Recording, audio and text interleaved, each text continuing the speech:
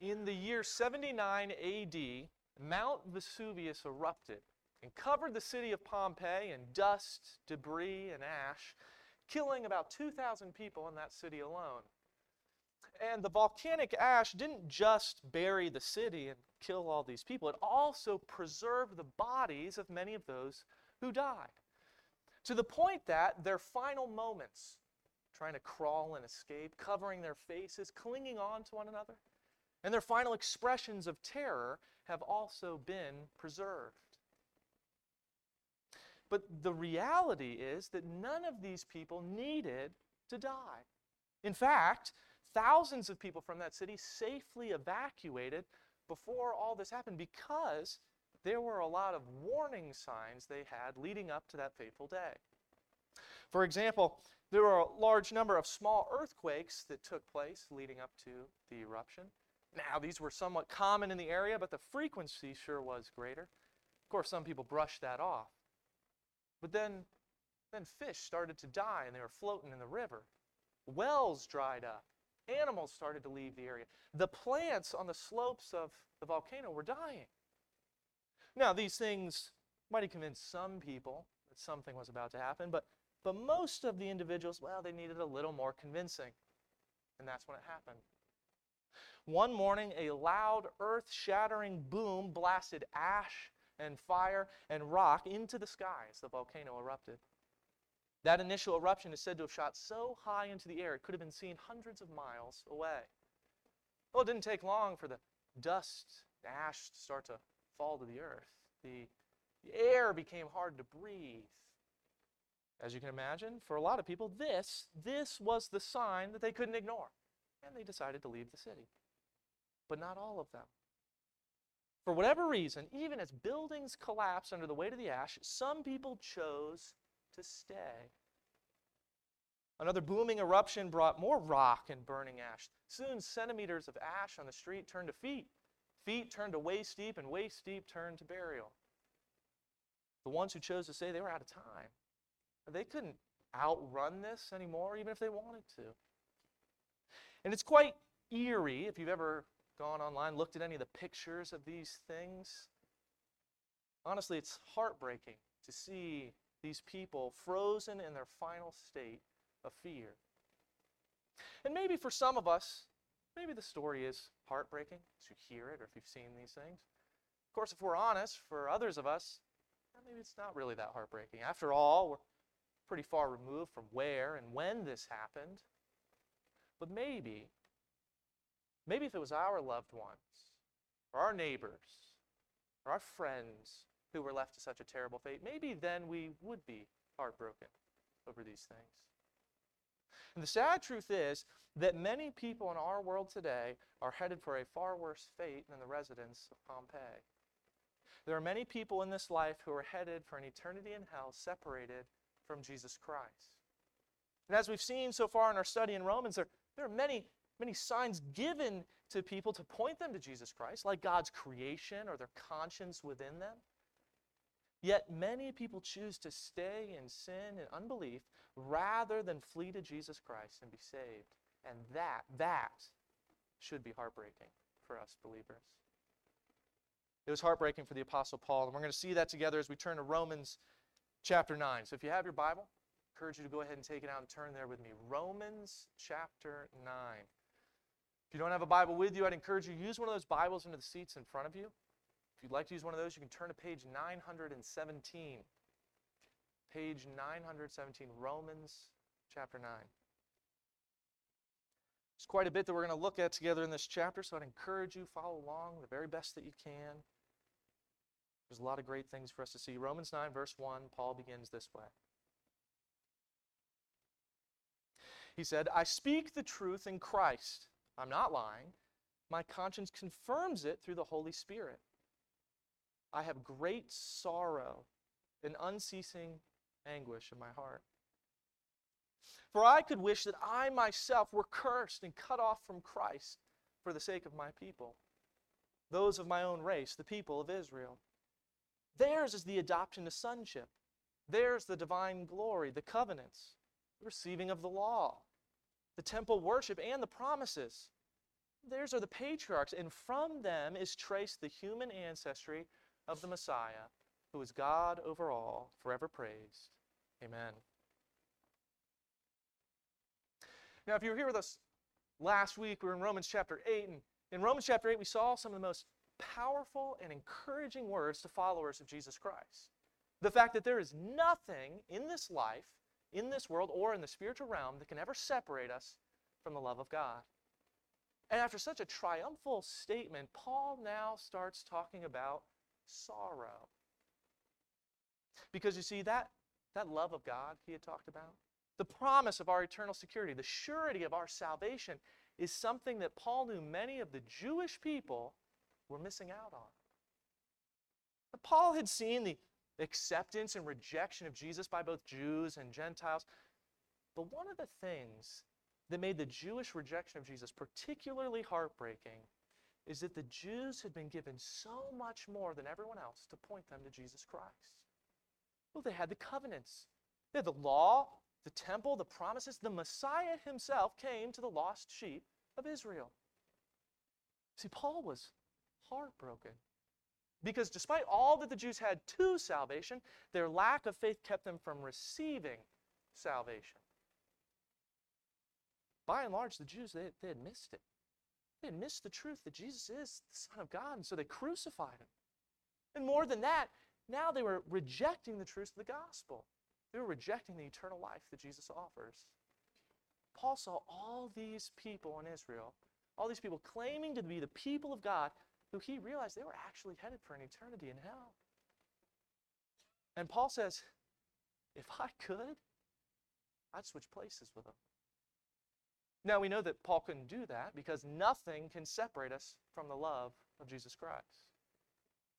But we need to understand this anguish Paul felt. You see, Israel had long been the special people of God. God chose that through the nation of Israel, he would send his covenants, that he would make known his law. He would reveal the proper worship of him.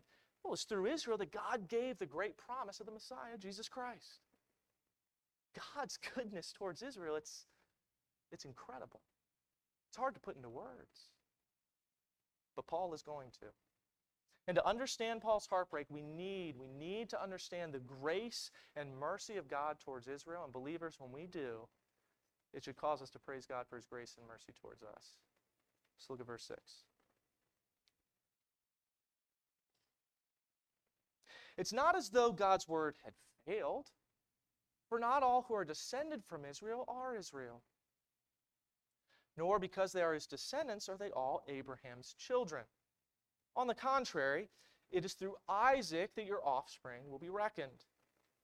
In other words, it's not the children by physical descent who are God's children, but it's the children of the promise who are regarded as Abraham's offspring.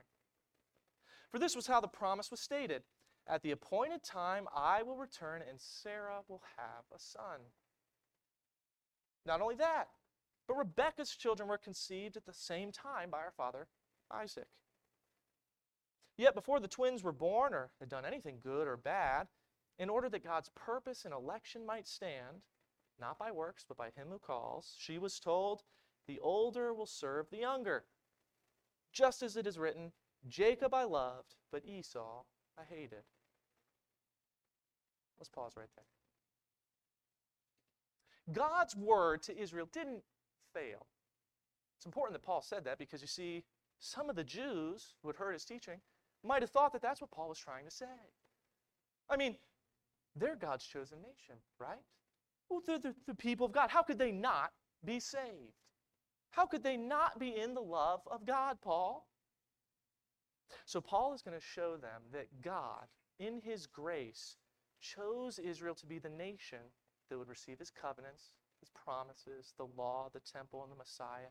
And he's going to show them that receiving these things didn't mean that they automatically received salvation. Of course, that meant that their opportunity to receive it was much greater because they had everything they needed to be pointed away from hell and to Jesus Christ.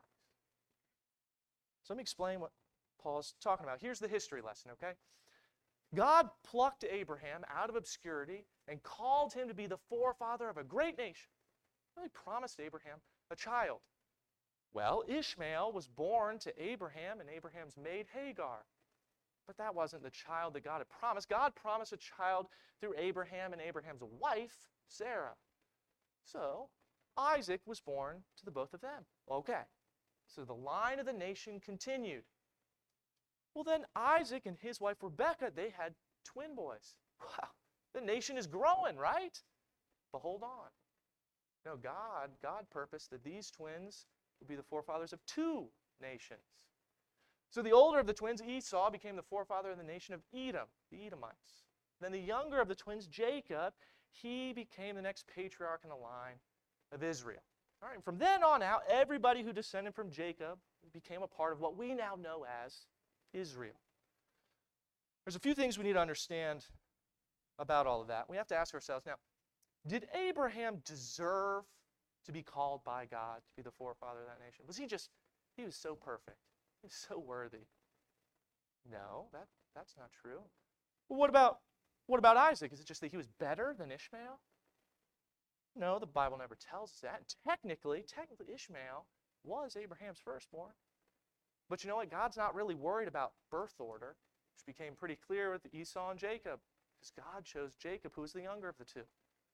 Well, that must mean that Jacob was better than Esau. That's sure not the case either. No, God chose Abraham, who was old, childless, and who lied at times.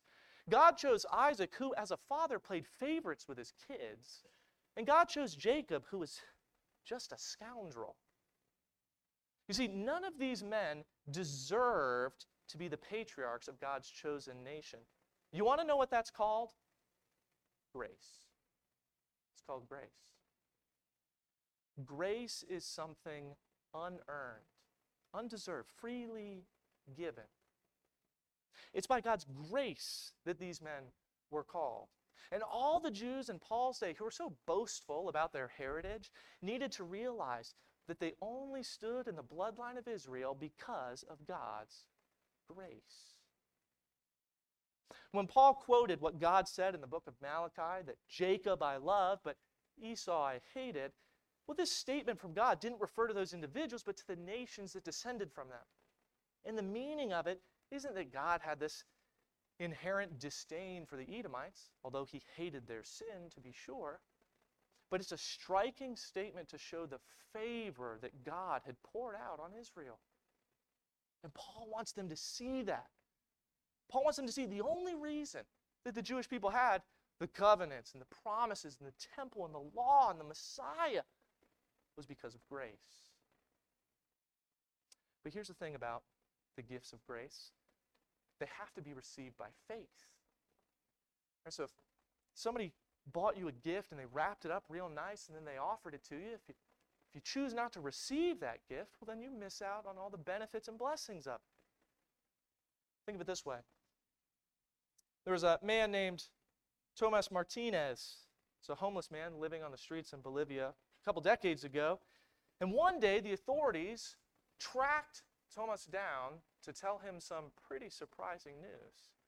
He was going to inherit $6 million. I mean, talk about life-changing, right? But when Tomas saw them coming, he ran away. They think it's because he was confused, scared. Might have been afraid he was in trouble, because these were the authorities we're talking about. And apparently they never found him again. You see, these people came to tell him good news. He was a millionaire. No more living on the streets. No more living in poverty. But because he didn't listen and accept the gift, he never became a millionaire. God gave the Jewish people all these great things to prepare their hearts, to point them to salvation and to the Messiah, Jesus Christ. Salvation was at their fingertips. But for all these things to mean anything, to receive that salvation, they needed to receive Christ by faith. That's why Paul said earlier, he said, not all who are descended from Israel are Israel. All right, as he pointed out, Christ by faith who are the true children of Abraham. It's not simply about ancestry, it's about grace. And it's not just that. Paul continues. Look at verse 14. What then shall we say? Is God unjust? Not at all. For he says to Moses, I will have mercy on whom I have mercy, and I will have compassion on whom I have compassion. It does not, therefore, depend on human desire or effort, but on God's mercy. For Scripture says to Pharaoh, I raised you up for this very purpose, that I might display my power in you, and that my name might be proclaimed in all the earth. Therefore, God has mercy on whom he wants to have mercy, and he hardens whom he wants to harden. Is it unjust that God's grace went to the line of Israel? Is it? Is it unjust that God chose Isaac over Ishmael, Jacob over Esau? Well, no. No. It would be unjust if God prevented those other individuals from following him and living in his mercy, which, by the way, that's what the Israelites claimed, right? They claimed that regardless of way, that all others were unworthy except for themselves. But that was never the case. From the very beginning, God told Abraham he was going to bless all the peoples through Abraham. Salvation's always been for all people. Many non-Israelites became followers of the one true God in the Old Testament. Ishmael and Esau, they both became great nations, by the way. Don't lose sight of the fact that both of them knew the promises of God. They knew about him. They knew the things that God had given. Both had what was necessary to believe in the one true God, to follow him, and to lead their descendants to do the same thing. God's not unjust.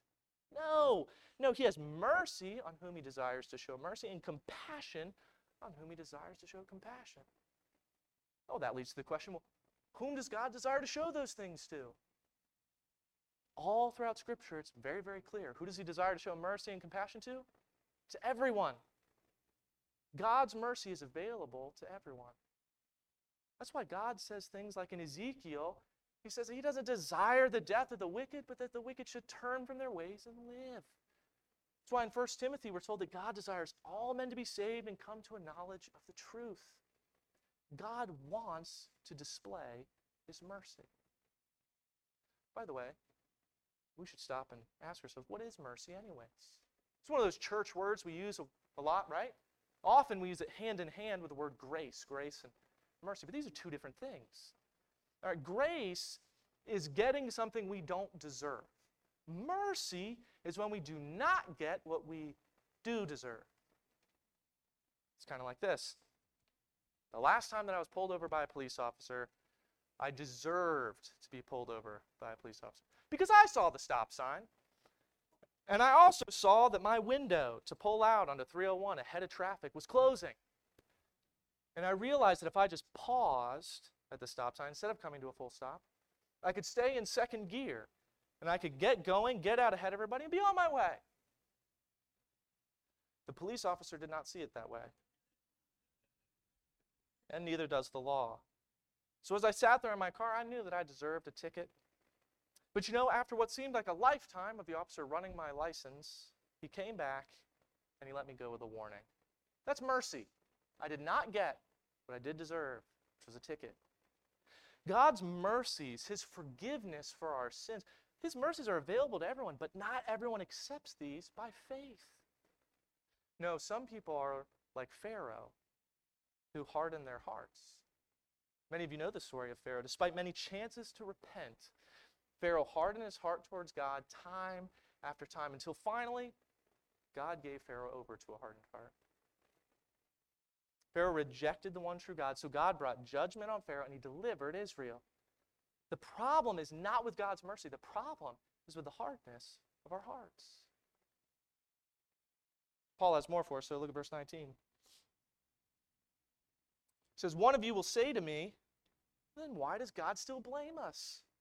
For who is able to resist his will? But who are you, a human being, to talk back to God? Shall what is formed say to the one who formed it, why did you make me like this? Does not the potter have the right to make out of the same lump of clay some pottery for special purposes and some for common use? What if God, although choosing to show his wrath and make his power known, bore with great patience the objects of his wrath, prepared for destruction? What if he did this to make the riches of his glory known to the objects of his mercy, whom he prepared in advance for glory? Even us, whom he also called, not only from the Jews, but also from the Gentiles. Look, who are we to complain and to talk back to God?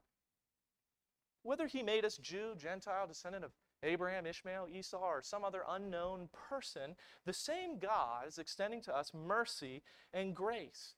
We sent the Savior to die for all of us.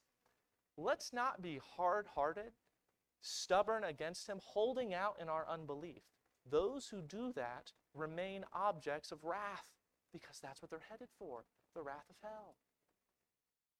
But if they will only cling to God's gracious offer of salvation and to his merciful offer of forgiveness, then they will find themselves beautifully prepared as an object of mercy, whether Jew or Gentile. Before we close out, I want to read a few more verses so that we can see how deep God's mercy to Israel runs. Look at verse 25. Paul writes, as he says in Hosea, I will call them my people who are not my people, and I call her my loved one who is not my loved one. And in the very place where it was said to them, you are not my people, there they will be called the children of the living God. Isaiah cries out concerning Israel, though the number of the Israelites be like the sand by the sea, only the remnant will be saved. For the Lord will carry out his sentence on earth with speed and finality. It is just as Isaiah said previously, unless the Lord Almighty had left us descendants, we would have become like Sodom. We would have been like Gomorrah. These prophecies point to something that we're going to look at more in depth later in our study in Romans, which is the truth that God is not done with Israel. All right, far from it. His mercy to them remains. Despite their unbelief, he's not going to allow them to be totally destroyed like the cities of Sodom and Gomorrah. He'll allow a remnant to remain, and many Jews will come to faith. But until that day, Paul looked with great heartache on his fellow Jews. Because Paul saw all this incredible grace from God extended to them, these spiritual blessings unlike anything else all over the world. Paul saw the long-suffering mercy of God who hadn't wiped stubborn Israel off the map, but waited for them to respond in faith, and Paul was heartbroken for the lost. Believers, the question is, are we? Christians, we should rejoice in the greatness of God's grace, that he should extend to us this incredible eternal life that can never fade away, a relationship with him that can never be broken. We should be so in awe of these. We should be in awe of his mercy, that he would forgive us of all our sins and pardon us from the penalty of hell. And we should be heartbroken that although God is offering these things to everyone else in this world, so many people, like Israel in Paul's day, are rejecting God's grace and mercy. I mean, how many of us have family, friends, co-workers, neighbors who we know are spiritually lost? Are we heartbroken the way that Paul was? Do we have unceasing anguish and sorrow in our hearts? Next week, we're going to talk more about what we should do with some of these truths, but we need to start right here. We need to start with this truth this morning, believers. Remember this. When we have a burden for the lost, then we will be faithful to point them to the cross. Understand that. It's when we have a burden for the lost, that is when as Christians we will be found faithfully pointing people to the cross. So if you're here wondering to yourself, well, I wonder if I have a burden for the lost. Well, you can ask yourself, are you sharing the gospel? Because if the answer is no, believer, you don't have a burden for the lost. You don't have unceasing anguish and sorrow in your hearts. And if that's true, then believers, let's pray that God would give us that gospel burden. Because I promise you, believers, that if we pray that sincerely and daily, God will answer. He will give you a burden for the lost, and He will open your eyes to the opportunities all around you to share the gospel. And when we have that burden, that is when we as a church will be found faithfully sharing the gospel in this community. First Baptist Church, if you can honestly say to yourself today you don't have a burden for the lost, and I'd encourage you during this final song of invitation, fall on your knees before the Lord and ask Him to give you that burden, that you would be broken over those who are separated from Him, that you would have eyes open to see the gospel opportunities, that you would be bold to share the good news of salvation with others. Pray for these things. Don't just pray that right now, but pray it every single day. If you're here and you can say you have a burden for the lost, then pray that God would open your eyes to who you can share the gospel with when you leave this place. And if you are here and Jesus Christ is not your Savior, you've never given Him your life, never gone to Him for forgiveness, you don't know for sure that when this life is over, God is going to welcome you into heaven with open arms. If that's true for you, then friend, please understand before you leave that God is offering you the forgiveness of all your sins, all those bad things that you have done. He's offering you a pardon from the penalty of hell. He's offering you eternal life. He wants to adopt you into His family. The question is, will you give your life to Him? I want you to know that Jesus gave up His life for you. That's why He died on the cross. He died on the cross to pay the penalty for your sins and mine. 3 days later, He powerfully rose from the dead, proving that He is exactly who He said He is. He's the Son of God, the Savior, the only one who can rescue us from sin and hell. And Jesus has been standing in heaven waiting your whole life to rescue you from sin and hell. The Bible says that whoever calls on the name of the Lord will be saved. And if you've never done that, we want to give you the opportunity to do that before you leave. Let's pray together.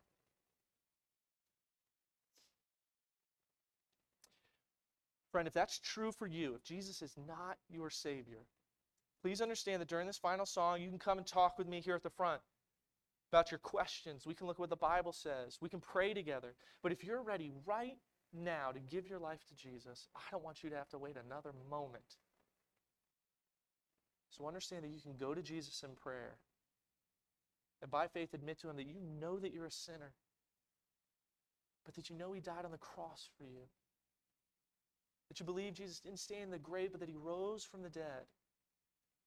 Friend, ask Jesus to forgive you and to be your Savior, and I promise you on the authority of God's Word, He will do just that. Dear Heavenly Father, for those of us who have made that decision, who have given our lives to Jesus Christ, help us to always be in awe of your grace and mercy in our lives. Give us a burden to share the gospel with others. Open our eyes to the gospel opportunities that are all around us. And help us be bold and faithful to share the truth of salvation, because we just live in a world filled with people who need to hear the truth. So help us to be that church. Help us to be those believers who are heartbroken that there are people still separated from you, who are eager to share with them what Jesus did on their behalf. Father, I pray that you would lay on each of our hearts someone in our lives who needs you. We can pray for, we look for opportunities to share the truth with them. And if there's anyone here who still hasn't given their lives to you, I pray that they would make those decisions before they leave. Father, we love you. For your grace and mercy, remind us day after day that you love us more. We thank you for that. In Jesus' name, amen.